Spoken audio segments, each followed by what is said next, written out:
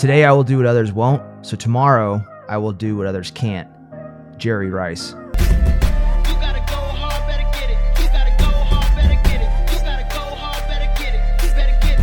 Welcome back to the podcast that helps you be the leader. I'm Jeremiah. I'm your host. And for those of you that are new, this is a podcast to teach you how to be the leader in life, at your work or in your sport, in your profession. This is a leadership and personal performance podcast. It's for people that want to win, but the overall goal is to help you become a top performer in your field. It'll help you establish a foundation in leadership and help you evolve from a poor leader to a good leader, or a good leader to a great one. Guys, I just want to say thank you right up front, because I was just notified that we got into the top 200 podcasts on iTunes. And so I just want to start this off by saying thank you guys for spreading the word, spreading the message, sharing, leaving reviews, because we couldn't get that ranking by ourselves. You guys did that. And so from the bottom of my heart, thank you. For those of you guys that are new, I ask that if you find value in today's episode, any episode, that you share it with a friend. That's the only thing that I ask. And in return, I'm going to give as much value as I can per episode and help you evolve your life and help you become a stronger, more powerful leader.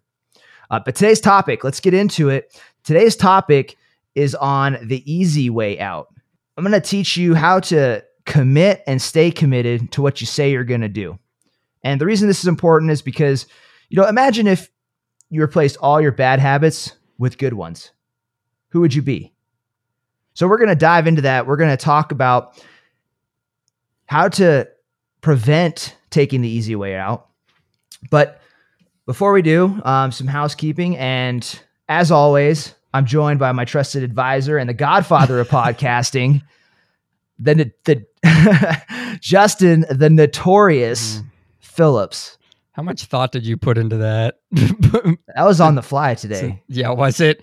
Yeah. Godfather of podcasting. I like it, but I don't know. I almost feel like John Lee Dumas is the godfather of podcasting. I don't know. I'll take him on though. You're the new godfather. The new godfather of podcasting. There's a new godfather in town. The podfather. I like that. The podfather. That's good. So speaking of me being the podfather, I want to take a second here. I want to expand on the analytics that you just gave the people. I first want to specify that we broke the top 200 in the United States for self-improvement specifically. We're actually even higher in like India and Australia and things like that. We reached like 41 in some of those areas. I don't know why that is. I don't know if there's as many podcasts even available in those markets, but that's all good too. And I want to note for the people listening to this right now, because I know that you have a pretty loyal fan base. And as the podcast gets older, the harder it is to stay ranked up there, because iTunes just likes new podcasts. So it's actually more important now than ever for people to be subscribing and reviewing and bringing their friends along. So that I'm going to end it there with that little spiel. Okay. But that's my housekeeping. Yeah. So if you guys have helped out in the past, you've shared it or left a review, convince a friend to do the same thing. That's kind of the next level of this, right? That's what you're saying. Yeah, because the older we are, it's like your credit score going down. It's just like if you don't do anything, you're like, ugh. So okay. Yeah, there's that.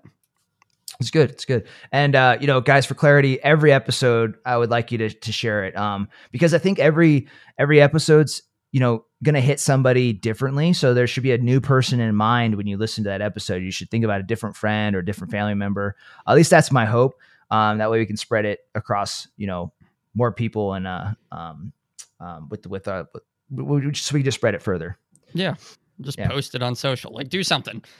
Cool. But thank you guys so much for helping us get to that ranking. We're going to the top, and you guys are the fuel behind that. So thank you. All right.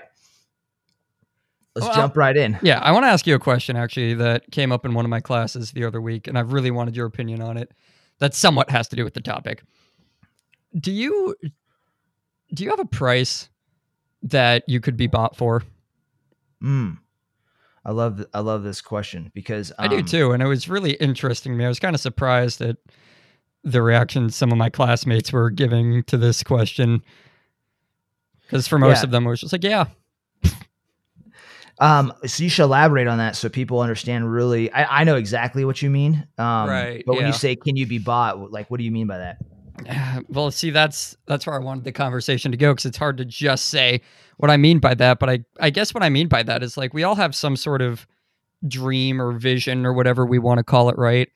And I feel like kind of what we're getting into today is the point where people just kind of crack, and the point where people just can't take it anymore, or the point where people will just give up on what they've got because they're offered enough. They sell out. Maybe they get a job that pays 6 figures a year, and maybe that's enough for them to give up on building the business of their dreams. Or maybe, they get some sort of other deal where they're like, that's good enough. And that's worth more to me than what it would take to actually get to my vision. So when I say, do you have a price? It literally means, like, how much money does someone have to give you, or what opportunity does someone have to give you in order to get you to give up on pursuing your own thing and helping them pursue theirs. Yeah. Specifically, like, pick a goal that you have, and can you be bought out from that goal? Yeah. Would be the question, right? I like this question because this is something I've actually worked really, really hard to cultivate. And what you're talking about is the difference between somebody who's interested in their goal and somebody who's committed. If you're interested in a goal, you'll do what's convenient. And if you're committed to it, you'll do what's required. There's a huge, huge difference. And I had this conversation actually on a deployment one time with a guy. I was driving in this piece of crap Toyota pickup on this base that we had, driving around. We were running some errands, and there was 4 of us in the car, a couple senior NCOs and a couple officers. And I brought up that exact question. I said, hey, what's one of your guys' goals? And everybody went around the truck and asked, and I said, just out of curiosity, how much could I buy you out? How much would it take to buy you out of that goal? And everybody had a number. And then and I was just curious. I was kind of doing it as a case study, kind of like how you were doing it. And then they asked me, and they said, what's one of yours? And I said, well, one of my goals is to read a book a week. I want to read 52 in a year. And I'm usually a few short, depending on what happens in that year or whatever. And so it's a goal that I'm always after. But anyways, they asked me that, and I said, yeah, it's to read a book a week. That's just one simple one. And they said, well, how much could we buy you out of that for? And I said, $0. And they're like, bullshit. They said, bullshit. And the whole car started laughing. And they're like, you're telling me if I gave you $1 billion, you wouldn't stop pursuing that goal? And I said, I wouldn't. Mm-hmm. And I said it with supreme confidence too. And the reason I was able to do that is because I know that if you really, really, really want to achieve something, you have to be unwavering in your ability and commitment to getting it. And so you have to have those hard choices and those hard decisions early, or you'll never get it. Do you think that's a sign of, like, that kind of foreshadows whether or not someone will achieve their goal? Is their commitment level to it? Well, that kind of sounded not the way I wanted it to when it comes up. But, like, if someone says, yeah, I could be bought out from this goal for $1 billion, would that be a sign to you that they probably won't get to the goal because they're not committed to it? Yeah, 100%. And most people can, and that's why most people don't achieve their goals. Like, the statistic is unreal. Like, if you look at people that make New Year's resolutions, mm-hmm. You could probably look it up while we're on here. But the point is that most people that set out New Year's resolution don't actually achieve it, and it's because they're interested in it. They're not committed. Mm-hmm. And since this is an educational podcast, I can give somebody a tool on what to do so that they can hit their goals, be committed, not interested. And this is a model that I teach called the Arrow Method. The Arrow Method is a tool to help assess how congruent your thoughts, feelings, and behaviors are with your goal. So if you picture a target out in the middle of nowhere, a paper target, well, that's your goal. And let's just say that goal is reading 52 books in a year, a book a week. Well, the arrow is made up of 3 components. The tip of the arrow is your thoughts and your words. The shaft of the arrow is your emotions, your feelings. And then the tail of the arrow is your actions, your behaviors. So in a perfect world, we identify the goal, and then our thoughts, our words, our feelings, and our actions all are in alignment and they hit that goal. But what ends up happening is that arrow is often broken in most people's lives. Their actions go in a different direction than their feelings and their words. Or they say that they're going to do it, right? The tip of the arrow is pointing at the goal. They don't feel deep down inside like they can actually achieve it. And so that direction, the shaft of the arrow is pointed a different direction. They have doubt. And then the tail of the arrow, because of that doubt, their actions are completely incongruent with their thoughts and their feelings. And it's going completely different. So it's a broken arrow, right? And all three pieces go in different directions. Yeah, and if you ever try to shoot a broken arrow, it doesn't fucking work. Yeah. So you want that to be straight every single time. And from a performance standpoint, what you can teach people to do is you can teach them how to increase all three components, how to get them to talk bigger, think bigger, feel bigger, and then act bigger. Boom, boom, boom. And you do that enough, you amplify that, then you can hit further targets. Yeah. So when it comes to this question of price, like, would you say that, like, what is it about, sir? Because what surprised me when this came up, in one of my college classes about it, is that seriously everyone in the class, besides me, had kind of agreed on this idea that everybody has some sort of number. Like, if that number gets big enough, like, everyone will just sell their soul, basically. They'll just drop their integrity. We were actually talking about integrity in the context that we were talking about, but it was just like, what is it about people that don't have that price? What are they actually after? It's a difference in their happiness, their perception of happiness. Okay, with the goal attainment. So if you're thinking about X amount of dollars, most people, when that number gets really big, their happiness goes up. But for a person that's committed to their goal, not interested, that number doesn't make them more happy. Yeah. The actual achievement of the goal makes them more happy. Yeah. And wouldn't you think that also has to do with, to be that guy, it has to do with why they want that goal in the first place? Because a lot of people might set goals for the, dollar sign that's attached to that goal. Like, I want to become CEO of a big company. But in a lot of cases, frankly, that's because they want to make CEO salary and not necessarily because they're all that into that company. Yeah, and it's actually deeper than that. They don't actually want that position or outcome. What they want is everything that they think, like, that's the surface level stuff with the goal. What they're thinking about is the transformation of their entire life. They think, if I get this outcome, my entire life is going to transform, and guess what? I'll be happier. Tony Robbins says people move away from pain and towards pleasure. Well, really, people move towards more enjoyment every single time, right? And that's why, we're going to talk about it, but the easy path, that's why the easy path is so appealing, because that's why it's so intoxicating, because the easy way out makes us feel happier, right? It's like, oh, if I go this direction versus the harder route, it's going to be less painful to me and I'll be happier going that direction.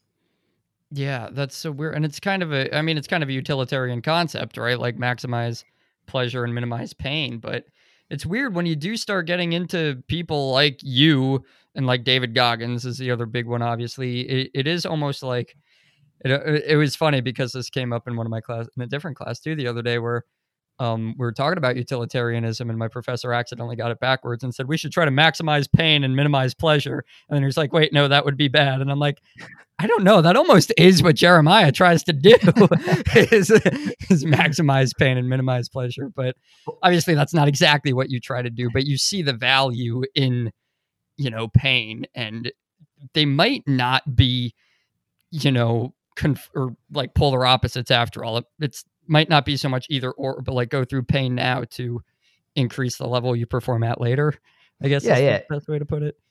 Delayed gratification. Do you want the instant gratification, or do you want delayed gratification? If you want delayed gratification, then that usually requires some pain up front. And, but both paths, like I said, like all of that really just ties into happiness. And I'd be doing a disservice if I didn't say who I learned that from. Ed Milet is a guy that taught that to me.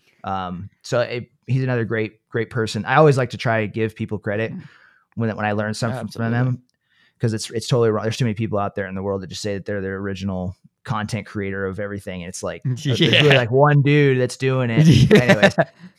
But yeah, so he taught me that, he's a very successful performance coach. And anyways, so yeah, that's where I got it from. But the bottom line is it's true. And if you think about happiness, that's what we're after. And so I think from how I handle it is, yeah, I go towards pain, but it's because on the backside I'm going to be happier. Mm-hmm. Right. Yeah. And it's like your post that you put up on Instagram. I think it might have been Facebook, but you said something about doing things differently than everybody else so that you can get a different result. Right. Yeah. And that's really, which came from you, by the way, which I don't think I mentioned in the post, but that was from you from the first time I interviewed you on my old podcast. Yeah. I remember that you saying that to me, and that just has always stuck out in my head. But go ahead and keep going where you're going with that. Well, and I got it from Einstein. I read Einstein's book, and he said, you can't solve your problems with the same thinking you used when you created them. Yeah, I read that like yesterday. Yeah, so it's all we're all mm-hmm. recycling information, but it's great that we're all sharing the information with each other, right? So the easy way out. When people are not interested, we're not committed to their goal, and they're only interested in it, they'll take the easy way out every single time. Okay, so when people are kind of in that where they're kind of trying to figure out if they want to take the easy way out, what are some signs that people might be on the wrong track in terms of like you've been getting people asking you, like a big example for you're an Army guy, is these other people saying like, how do I chase this dream, or how do I go after this goal while I'm in the Army and I can't really do anything because I'm in the Army and they put restrictions on me and I've got to spend my time there. Like, what should these people do? Yeah, so we'll talk about some strategies and techniques to get them congruent with their goal, because that's really what we're talking about right now. If we look at the arrow method, like I highlighted at the beginning, that person that you just described wants to be congruent. They want to say what they're going to get. They want to feel like they're going to get it and act in a way to get it, but they're making an excuse that their environment dictates it. So to highlight a key point that you made, you said, what are some signs that they won't get it? Mm-hmm. Well, the first thing is the tip of the arrow, their words. So if people use words like shouldn't, couldn't, I can't, maybe, these passive words that suggests failure early on, that's an indicator that they're not going to achieve it. Okay, if you look at like some high performing athletes, Conor McGregor is a great example. If you go to any single one of his motivational videos that people have made, every one of them includes him saying something along the lines of, I say what I'm going to do and then I do it. And he says it with certainty. He says it with confidence. And I guarantee that individual, if I put him in the military with that mindset and the way that he approaches his goals, it doesn't matter what variables are tossed into his life. He's going to achieve what he says he's going to do, right? So one of the signs that somebody's not going to do it is their word choice. So I'm always, as an individual, I train myself first so that I can train others, right? I'm very, very particular about my word choice. In fact, I had a breakfast with a guy recently, a business owner recently, and we brought up the conversation of time. And he asked me, I forget what the activity was exactly. Basically it was about jiu-jitsu training. Okay. We were talking about jiu-jitsu and I've been doing more and more of it. I've been doing some MMA grappling, so on and so forth. And he said, why the sudden interest? I told him, I said, well, I had all these years before when I was in the military where I made excuses and I said I didn't want to get injured. It was just kind of this sport that I admired, but I never participated in. And he asked me the question about time. He was like, did you just not have time for it or something? And I said, no, I just never made time. And I kept going with my conversation. I didn't think twice about it, but he like stopped the conversation. He's like, I like how you said you didn't make time.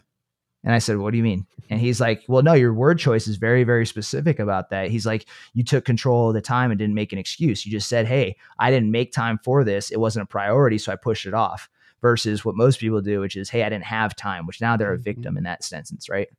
Yeah. So you can pull me back into your specific question, but what I'm trying to get at here is the signs that people won't get what they set out to is their word choices. They always typically one of the hardest things to get somebody to change is their linguistic patterns, Mm-hmm. how they speak to themselves, how they speak about what they want. But if you can switch it, you can actually straighten out that arrow that we're talking about. Dude, yeah. Words are so powerful too. And you don't really realize it until you listen to something like this or you read something about it and you realize how much something. It's like I was reading John Wooden's book the other day about, he was talking about, I forget which one of his like quadrillion little phrases he was talking about, but he just talks about success, and he like had to change out the word willingness in one of his mantras to the word eagerness instead. And it's weird how a simple word change like that can totally change the trajectory of what you're saying to yourself, even at a subconscious level. So that kind of started to bleed into another question I was going to ask, which is when we get people asking, I'm trying to achieve this, but my time is limited or my resources are limited or whatever is limited because I have a 9-to-5 or because I'm in the military. I was going to ask, is it actually the 9-to-5 that's getting in the way, or is it this person's idea that the 9-to-5 is getting in the way that's getting in the way? Yeah, I mean, you answered it. It's they're making an excuse, is hands down. And I know the person that's hearing that doesn't want to hear that, or maybe they kind of feel it at a subconscious level. But the truth is that when you say that your 9-to-5 is getting in the way of whatever goal that you have, you're looking for the easy way out. And that's the problem. Mm-hmm. That's a habit. When you're always looking for the easy way out, you're never going to do the things that are required to get you where you want to be. It's now, just at that point, should you start questioning, if you are that person in that situation, you're saying, I really want to do X, Y, and Z, but it's hard for me to get that going because of my job. Should you start questioning whether or not you really want to do X, Y, and Z? Yeah. So you should question whether you're ask yourself that specific question. Am I interested in this or am I committed to it? Okay. Because what a lot of people do is they'll just ride the line between the two, and they'll never be decisive about their goal. So as a rule of thumb, you should just have 4 short-term goals that you're working towards at any point in time. Anything more than that, it's likely it's unmanageable. So narrow down what you want to do, get very, very clear about what you're going to say no to, and then be decisive on whether or not you're going to do it. My favorite person in the world right now at this point in time is Jesse Itzler. Oh shit. No kidding. Yes, because of what he did this month in February. He did something called, shout out Jesse Itzler. Hope you don't mind on my podcast, man. Yes. We're going to have to tag It's also March now, but February. Right. So, but for the month of February, he ran a mile for the date for the day of the month that it was. Oh, no shit. Yeah, it's called the Calendar Club. That's really cool. And so on the first, he ran 1 mile. On the 29th, he ran 29 miles. And so the last week, he did something like 300 miles or something like that. Oh, but he picked the cheap month to do it.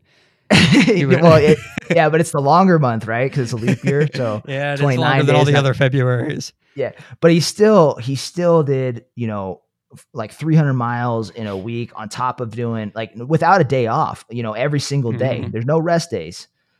And what I love about him and this topic is that he said what he was going to do and he committed himself to it. And what his message every single day was that I don't negotiate with my goals. I don't negotiate with my goals. He was saying it over and over and over again. And so he's a person that arrow that we're talking about is always in line. He says what he's going to do and then he does it. And afterwards, after the event, he'll readjust. But as soon as he makes that goal, it becomes a commitment. And then it's locked in. And you should have seen his ankle. His ankle was blowing out of his shoe. It was horrible. And, in December, I attempted 8 marathons in a row, right? And so I know what he was going through. I was going to say, I see enough of your feet on Instagram that I don't need to see anybody else's ankles or blisters or whatever the fuck they have going on. But and just for the people that aren't already familiar with Jesse Itzler, like, that's just such a Jesse Itzler thing to do. If you're already, like, he kind of became something because he started like a private jet style of company without having the first fucking clue, like, anything about private jets. And he's got the muffin story and all that, but that can be for a different time. So Yeah, he sold coconut water to Coca-Cola for like a near $1 billion or something like it's that. insane. He sold Marquis Jets to Warren Buffett, and he did this stuff like in his 20s and 30s. Yeah, that's right. That's the insane part, is that he just decided he was going to do this stuff and then didn't have a whole ton or any formal training and just made it happen anyway. And I think that's kind of what we're getting at here, is that people need to realize that there's a way to do it. You just got to actually look for that way in order to find it, and then do it. Like, yeah, and a quick tool to use, because this, like I said, this is a practical podcast, is instead of, Major Steel, what he would do in this situation is Major Steel will ask not why can't I, but how can I? Okay, how can I? So I have this 9 to 5, I have this goal, and some of the stuff that you're going to have to do to get to your whatever goal you have is going to be insane. So I built my business, my 9 to 5 business, my business while having a 9 to 5. And I was getting up at 2:00 some mornings, 2:30 most mornings, the whole time I was building it at 2:30 a.m., not PM, 2:30 a.m. And I was working on it. And then I'd do a couple hours of business. I go get my first workout of the day. Then I get into work at 6:30, do my second workout, transition to my 9 to 5, put in a full day of work, get home, do business on the back end from 6, 7 o'clock to 8 o'clock, 9 o'clock, and then go to sleep by 9:30. And, I did that for a really long time. And even before I was building my business, I was doing other things like that because my goals, I was committed to them. I'm not going to negotiate with that shit. Like, I'm going to find a way. And the funny thing about time is that people feel like they're trapped in this structure that society has put on us. Well, guess what? Newsflash, man, you can sleep any time of the day that you want. You have 24 hours, and you might get in trouble for it in some places than others. But guess what? You have that flexibility to wake up when you want, go to sleep when you want, and manage your own time. So it's a victim mentality when we say that we don't have time in our 9 to 5. And guys, I sound like I'm being harsh right now, but I say this to you, the listeners right now, this guy's a dick. No, I say this to you because I say this to you like a brother. All right. And I want you to wake up and I want you to win. And I know that if somebody would have said that to me earlier in my life, I'd be 10 times further than I am right now. I played that game where I thought that I was trapped in a 9 to 5. Okay. But once you break free of that and take control, you can do anything. Yeah. Yeah. Okay. So what do we all want to talk about here? Like balance. Balance is another one of the things that came up while we were talking about this before we got on here, and people just trying to well, let's just talk about balance in general. Like, do you think that's a good concept to be trying to follow? Do you think that people, because they know that on some level, like, they need to keep their job in order to pay the bills, right? That's why people do this in the first place. And you hear all those stories about like, oh, I quit my job to pursue my dream business, but there are cases where that's just a stupid thing to do. So what level should you try to balance things at in life? Should you try to kind of start pushing whatever you want the most up and focusing more on that than other things? Or if you have more than one thing going on, should you actually try to balance the however many of them? Yeah. So, to tie this into the easy path, balance, complete balance, having balance in all areas of your life, like where I have 8 hours, like my time is completely balanced in all the areas of my life. Right. That idea is the easy path. Okay. That's the easy way out. It's like, oh, I should not work out this weekend. I should only work out 5 days a week because, I need balance in my life. When the reality is, it's subjective to the individual. It's relative to the individual. Some people, maybe they need to not work out that weekend for 2 days. Other people, maybe they do need to work out. But complete balance, it's a BS idea. Now, if you're so imbalanced that it's causing you stress, causing you anxiety, then you need to reevaluate your time and priorities. But to think that we should have a completely balanced life in all areas that are important to us is insane. But what's more important is to be present and to be intentional with the time that we do have so that we can feel balanced. Okay. Yeah. For example, if I take 2 days off, 3 days off of working out in a week, I feel imbalanced. right? I want to work out, but some days if I work out for a month, 2 months, 3 months straight without taking a single day off or bringing down my intensity, I'm going to feel out of whack. So, what I'm saying is that balance is made up. So you have to shape it and make yourself feel balanced according to what's acceptable to you without taking the easy way out. Does that make sense? I think you're touching on something that I've talked about in the past too, where people try too hard to do what they're told is kind of the right way to do things instead of just listening to their body sometimes. I think about that when you're talking about working out here, because we all know you and we all know that you work out 90 hours a day. And, but like you're saying, like you kind of you take it easy when you feel like you need to, and then you go hard when you feel like you need to. And I feel like people are that way with kind of everything, like with their sleep. They're like, I'm supposed to get 8 hours of sleep a night. That's not true for everyone, Right. And when people ask me, I'm just like, I sleep when I'm tired. I eat when I'm hungry. Like those are the kinds of things that I think people overlook, but instead they give themselves this artificial sense of what they're supposed to do. Like, I'm supposed to eat this much. I'm supposed to eat this many times a day. You know what I mean? So do you think that same thing applies to how they approach their life in the bigger picture, where they're like, I'm supposed to have this job. I'm supposed to have this much money when I'm 25 years old. Yeah, it's a huge problem because it's how we're taught. We're taught what to do, not how to do it, right? Or like we're taught what to think, not how to think.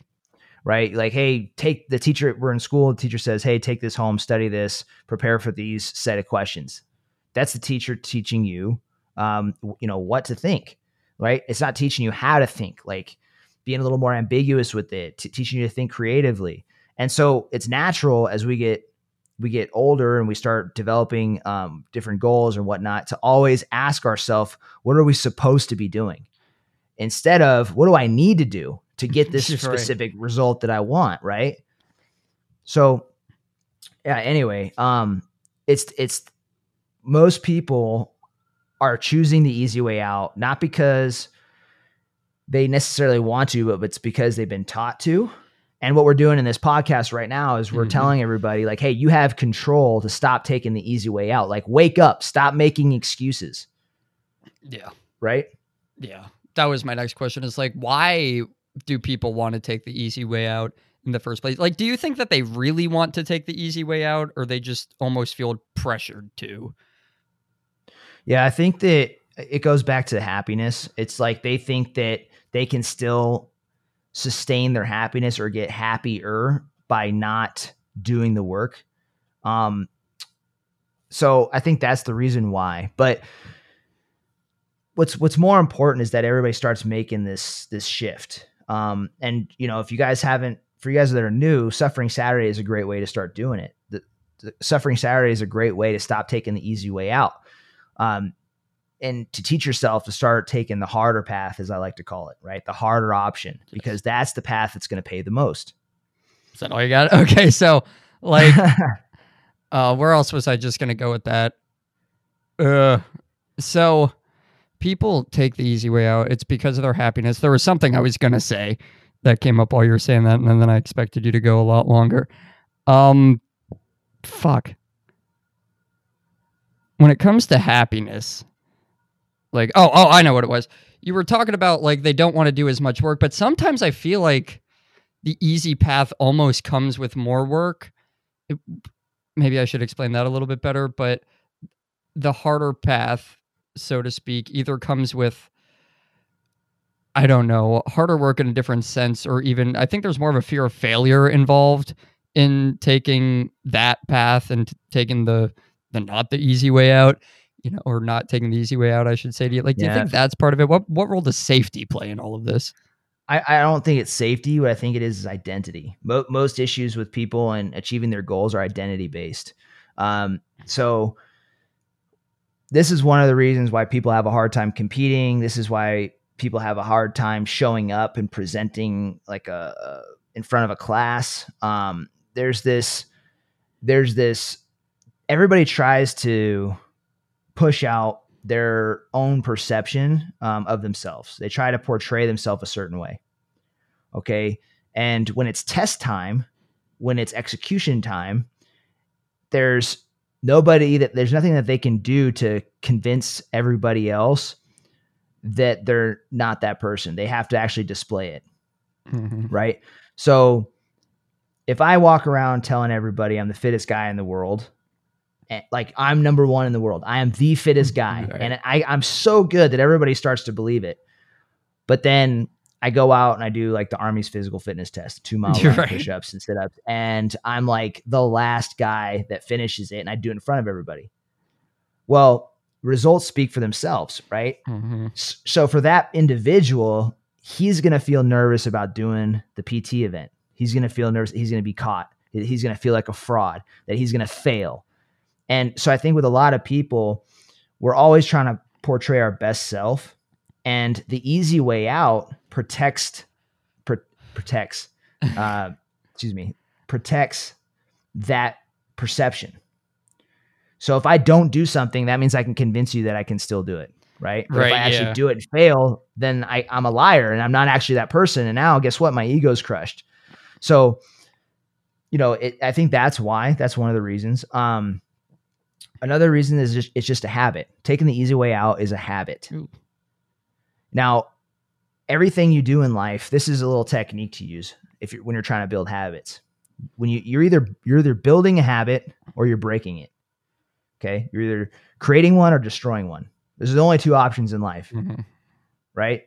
You literally do things one. Okay, so you're either creating one or you're destroying one. Now, the easy way out is a habit, and if you do it once, you're gonna do it twice, and then you're gonna do it 3 times. It's like you wake up in the morning and you hit your snooze the first day. Well, guess what happens the second day? You hit the snooze. And then the third day, you hit the snooze. And then you're beating yourself up and you're dealing with shame every single day. So coming back to the easy way out, you want to avoid the easy way out because you're developing habits. And if you think about the compound effect of your habits, when you do something once, imagine doing it 10,000 times. So if you go to the store every day after work and you go get a bottle of wine and some Doritos because you like that combination, it's your favorite snack. Hell yeah. Well, guess what? You brought up Doritos on the last podcast too, didn't you? Yeah, I'm glad you noticed that. I was talking about finding your cell phone in the cabinet with Doritos. I remember you saying it. I just can't remember if it's on a podcast or if it's on a call or if it's on a. Go ahead. Yeah, so I'm reinforcing this idea that we need to get away from the easy way out because of the way you're building your habits, because of the way we're building our habits. So if you go home from work, you grab a bag of Doritos and some wine, and you do that one time, it's going to turn into 2 times. And so what you should do on a mental level is picture yourself doing that 10,000 times. 10,000 times, doing it over the course of your life. And what's the product of that going to be? What's the outcome going to be? You're going to be fat and hammered every evening for, X amount of years. And like, I don't know if I want to say that. That might encourage some people. But hopefully not the people listening to this in the first place. That should not encourage you. Yeah. Well, all I'm saying is that like, let's straighten out our arrow, stop taking the easy way out so that our thoughts, feelings, and actions are all congruent with each other. Right. So is your philosophy that there is never a good time to take the easy way out? That feels like a trap. I don't know if it probably is, but if it is, I don't know how to like use the trap. Like I'm not trying to trap you, but yeah. I know what I would tie it back into the harder path. Like I always say, the harder path is the right path unless there's safety or risk, like life, limb, or eyesight safety involved. So with that being said, like, yeah, you got to reduce risk, but okay. But most of the time, it's not that way. 99% of the time, the easy way out is just a cop out. And unfortunately, there's probably the guy's probably listening to this, but I'm gonna tell the story anyway. I had to turn down a client this recently, and it was because, this will sound harsh, but he took the easy way out, and he was justified, mostly. However, it was still taking the easy way out. So, a guy came to me and he wanted to work with me. And he said, hey, man, he's super focused. Hey, I'm tired. I am fed up. All of his words were saying that he was done living in these old behaviors. How many people have been there before? We've all been there before. Yeah. And we live in this life cycle where we just keep repeating it, never actually follow through. So this guy was coming to me and he said, hey, and I have a really good read on people. Okay. I've met, thousands of people in my life, and I don't know where I get it, but my emotional intelligence, I feel, maybe I'm delusional, but I feel like it's very high. So one of the things I do is I try to challenge people when they tell me they want something. And so this individual was one of those people. I said, all right, dude, you want to work with me? I hear you're committed. All your words sound like you're committed to working with me and making these changes. You want to move business and fitness together. I get it. Let's do it. We're having coffee on Tuesday. This Saturday, what I want you to do is work out with me. I want you to work out with me on Saturday. And there's a big difference between our physical abilities. And I said, don't worry. I said, I'm going to do something beforehand to level the playing field so it's even. And it's just a short little trip that we're going to do up the incline here in Manitou Springs, which is a mile straight up. It's actually pretty brutal. The guy was naturally worried about his being acclimatized to the terrain. He hadn't worked out in a long time. And I was convinced that he would be fine. And I said, listen, man, you'll be all right. Show up and let's prove that you want to change. And he said, okay, let's do it. I'll meet you there on Saturday, 6 a.m. And so I said, good. So Friday happened. Friday morning rolls around, late morning, right about 10 o'clock, 11 o'clock. He texts me. He said, hey, man, I got to pull out tomorrow. I can't do the workout with you. So this is like right before the test, right? This is where most people get uncomfortable. They get stressed out. They get nervous and they back out of their commitment. It's time to show up. And he said, I can't do it. And I said, all right. Texted him. Hey, he told me he was sick. He was like, hey, I got sick. I can't do it. I said, are you sick or are you nervous? ? Sick or nervous ? And he's responded back, LOL, both. And then he continued to say, he's like, no, but for real, I'm really sick. I actually had to take the day off of work. Not sure if my kid gave me something, so on and so forth. And so I think he really was sick, right? And I responded back to him and I said, okay, no worries. Meet me there anyway, and we'll make the decision the morning of. Okay. If you can't go up to the top, we'll change the plan. So what I did was I tried to remove the physical requirement and lower the bar and still see if he was committed to working with me. And he said, nah, man, I'm just not really feeling it. And now I get a really good gauge of how committed he is to making change. Like, okay, so you're committed, right? You're telling me you're committed, but you can't just show up for this 6 a.m. workout. And listen, man, if he's listening right now, I hope that, we straighten this out and we get you rolling, because I just mean this as a brother, and I care about this guy a lot. And I know he has the intention to turn his life around. But so he said that to me, and I said, all right, meet me there at 6 a.m. We'll make the call. And he responded back. He said, nah, man, I'm just not feeling it. And I said, listen, unfortunately, then my services aren't available to you. And I said, best of luck. And he said, all right, best of luck. And so we closed it out. But my point with all that is that here's a guy that's sick. He might even had a fever. Okay. He might have been throwing up. But the point of the matter is that, he took the easy way out. The harder route would have been showing up anyway, which you can do. If you're not in the emergency room or in a car wreck, you can be there. And this is the type of commitment that we should have. If we say we're going to do something, no matter how small, how big, we show up and we do it. Or we say that we're not going to do it. We're going to commit to not doing it. Prime example of why I know that this individual was capable of it is because a long time ago, I got pneumonia. And I had come back from my deployment in Iraq. I was at my parents' house. It was the winter time. And I got deathly sick. And I lost 15 pounds in about 2 days. I was curled up in the fetal position. Yeah, it curled up in the fetal position by my fireplace at my parents' house. I was so sick, my gums were bleeding. My wife, who was my girlfriend at the time, was there watching me, and it looked like I was dying. And I had to go to the emergency room. I started getting sick on a Friday. Sunday, I went to the emergency room. And they carried me to I put my arm over family and friends to get to the car. They put me in the emergency room. They hooked me up with IVs, and they're like, dude, you had pneumonia. And I was like, okay, great. So I got sick. They're like, no, pneumonia can kill you. And I was like, oh shit. So I didn't know anything about it. Right. And so anyways, I stayed a night in the hospital. They released me. I was on leave at this time. So I was, on vacation, for those guys who don't know what leave is, from the military. And a week later, I was back at work. And I was in California when I had pneumonia, and I went back to Kentucky, which was where I was stationed at. And when I was in Kentucky, I showed up Monday morning. I walk out there, and it's like, 15 degrees or less. And I walk out to physical training formation, and I tell my senior NCO, my platoon sergeant, I said, "Hey, Sergeant, I was in the emergency room with pneumonia, and I've never been to sick call in my life, but the doctor said I need to go as soon as I get back from leave to make sure that I don't have residual pneumonia in my lungs," and so on and so forth. And he looked at me in the face and he said, "All right, you can do it after we work out." And I looked up at him and I just like nodded my head and I was like, "Roger that." And I was like, "What are we doing?" He said, 5-mile run. And I was like, "Okay, outside?" He's like, "Yes, outside." And I was like, "All right." So I took off, and it was the most pain I have ever been in. Well, I wouldn't say ever, but it was a lot of pain.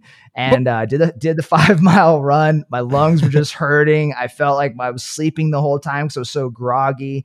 I finished it out, and then I went to the hospital, and they just plussed me up more antibiotics, I think. And then I ended up getting better. But the point is that he prevented me from taking the easy way out, even though it was probably a bad leader call. It did teach me a lot about taking the harder path and not, essentially bitching out from stuff. Right. It's so fucked up to me to think that there are people like you that do stuff like that. And then the scale, like the sliding scale is so large because there are also like kids that in high school, like won't even dress out for gym class because they don't feel like participating. And then there's people like you that will fucking run umpteen miles in negative 70-degree weather with pneumonia for like no reason. It's just, I don't know. It's just wild to me to think just how different people are and how clear the results of those people's lives are too. And people still sit around like, why the fuck did I never make anything of myself?